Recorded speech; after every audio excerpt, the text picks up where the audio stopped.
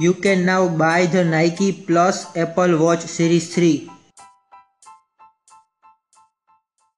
Uber removing Apple granted API that could have let it record a user's iPhone screen. New York Times promo gave away a Google Home for $17. Microsoft could become the ticket master of esports, says analysis.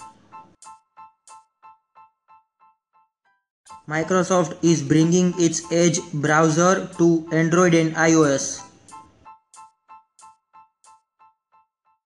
Facebook test is explaining media sources.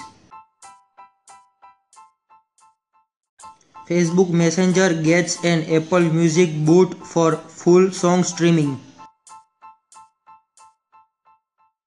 Facebook quietly launches Mac and PC workplace chat apps with screen share. Netflix is raising price especially if you love 4K. Facebook tries to fighting fake news with publisher info button on links.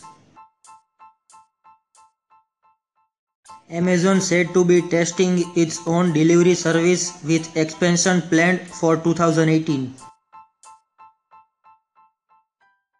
Google will email customers when Pixels are back in stock.